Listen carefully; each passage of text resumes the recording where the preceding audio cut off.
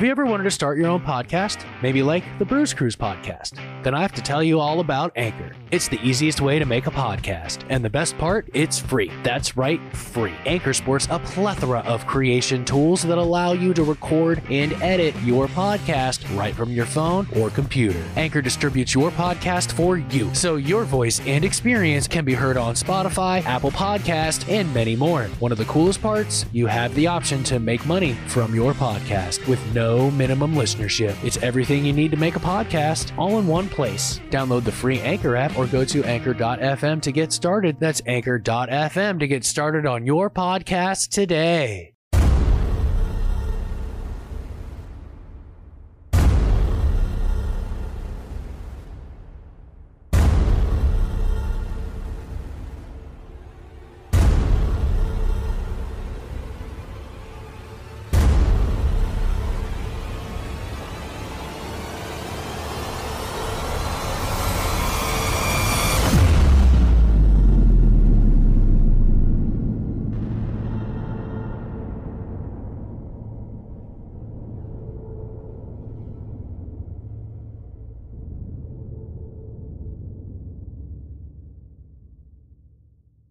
Oh, hey there, Bruiser Nation. Raise those anchors and get ready to take a ride on the Bruze Cruze Macabro. This week, we're diving into the legend of the werewolf. From the origination of the legend to the 21st century, join us on a scary excursion of the Bruze Cruze podcast. Just a helpful reminder, this episode includes acts of violence and cannibalism. Viewer discretion advised for children under 13. Voice acting provided by Jason McCarthy Jr. and Sr. On a chilly fall evening in Lancaster, Ohio.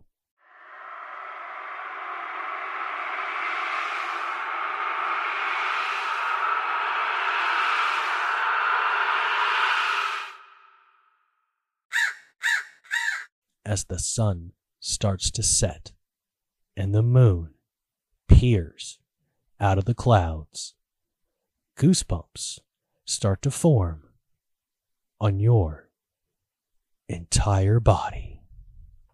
You chalk it up to the quick temperature change. However, you can't help but notice that an impossible silence has come over the area. But you pick up the pace, trying to get back to your car before blackness covers the park.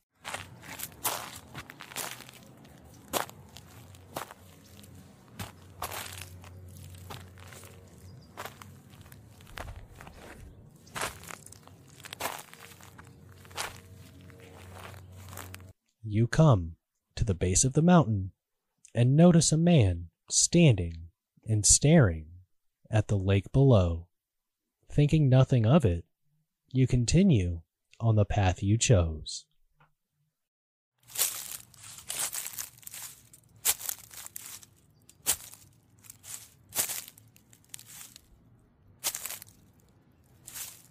As the moon completely rises and shines through the clouds, and the man who is standing by the lake is now bowled over screaming in pain,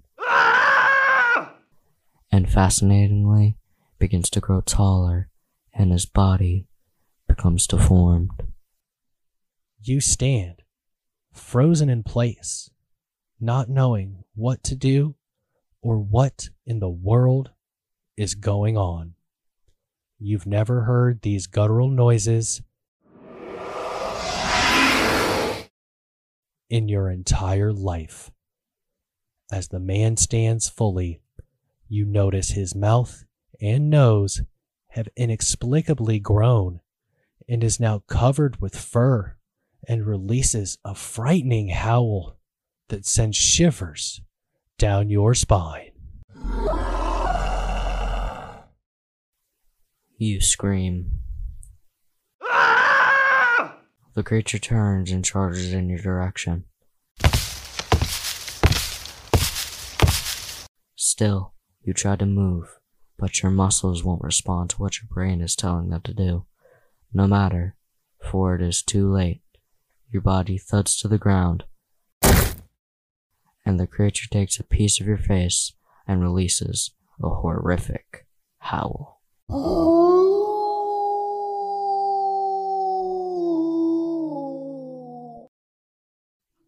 The werewolf is a mythological creature and subject of many stories throughout the world, and more than a few nightmares. Werewolves are, according to legend, people who morph into vicious, powerful wolves. Others are a mutant combination of human and wolf, but all are bloodthirsty beasts who cannot control their lust for killing people and animals. It's unclear exactly when and where the werewolf legend originated. Some scholars believe that the werewolf made its debut in the Epic of Gilgamesh, the oldest known example, when Gilgamesh jilted a potential lover because she had turned her previous lover into a wolf. Werewolves made another early appearance in Greek mythology with the legend of Lycaon. According to the legend, Lycaon, the son of Pelagus, angered the god Zeus when he served him a meal from the remains of a sacrificed boy. As punishment, the enraged Zeus turned Lycaon and his sons into wolves. Werewolves also emerged in the early Nordic folklore. The saga of the Volsungs tells the story of a father and son who discovered wolf pelts that had the power to turn people into wolves for 10 days. The father-son duo donned the pelts, transformed into wolves, and went on a killing rampage in the forest. Their rampage ended when the father attacked his son, causing a lethal wound. The son only survived because a kind raven gave the father a leaf with healing powers. Some legends maintain werewolves shapeshifted at will due to a curse. Others state they transformed with the help of an enchanted sash or cloak made of wolf pelt. Still others claim people became wolves after being scratched or bitten by a werewolf. In many werewolf stories, a person only turns into a wolf when there's a full moon, and that theory may not be far-fetched. According to a study conducted at Australia's Calvary Mater Newcastle Hospital, a full moon brings out the beast in many humans. The study found that of the 91 violent acute behavior incidents at the hospital between 2008 and July 2009, 23% happened during a full moon. Patients attacked staff and displayed wolf-like behaviors, such as biting, spitting, and scratching. Although many were under the influence of drugs or alcohol at the time, it's unclear why they became intensely violent when the moon was full. Many so-called werewolves from centuries ago were in fact serial killers. France had its fair share. In 1521, Frenchmen Pierre Burgot and Michael Weirden allegedly swore allegiance to the devil and claimed to have an ointment that turned them into wolves. After confessing to brutally murdering several children, they were both burned to death at the stake. Burning was thought to be one of the only few ways to kill a werewolf. Giles Garnier, known as the Werewolf of Dole, was another 16th century Frenchman whose claim to fame was also an ointment with wolf morphing abilities. According to legend, as a wolf, he viciously killed children and ate them. He too was burned to death at the stake for his monstrous crimes. Whether Burgot, Verdun, or Garner were mentally ill, acted under the influence of a hallucinogenic substance, or were simply cold-blooded killers, is up for debate, but it likely didn't matter to superstitious Europeans during the 16th century.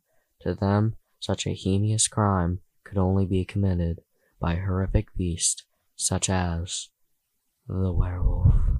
Peter Stube, a wealthy 15th century farmer in Bedburg, Germany, may be the most notorious werewolf of them all.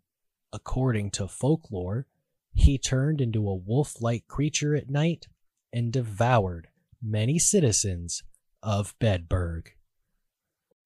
Peter was eventually blamed for the gruesome killings after being cornered by hunters who claimed they saw him shapeshift from a wolf to a human form.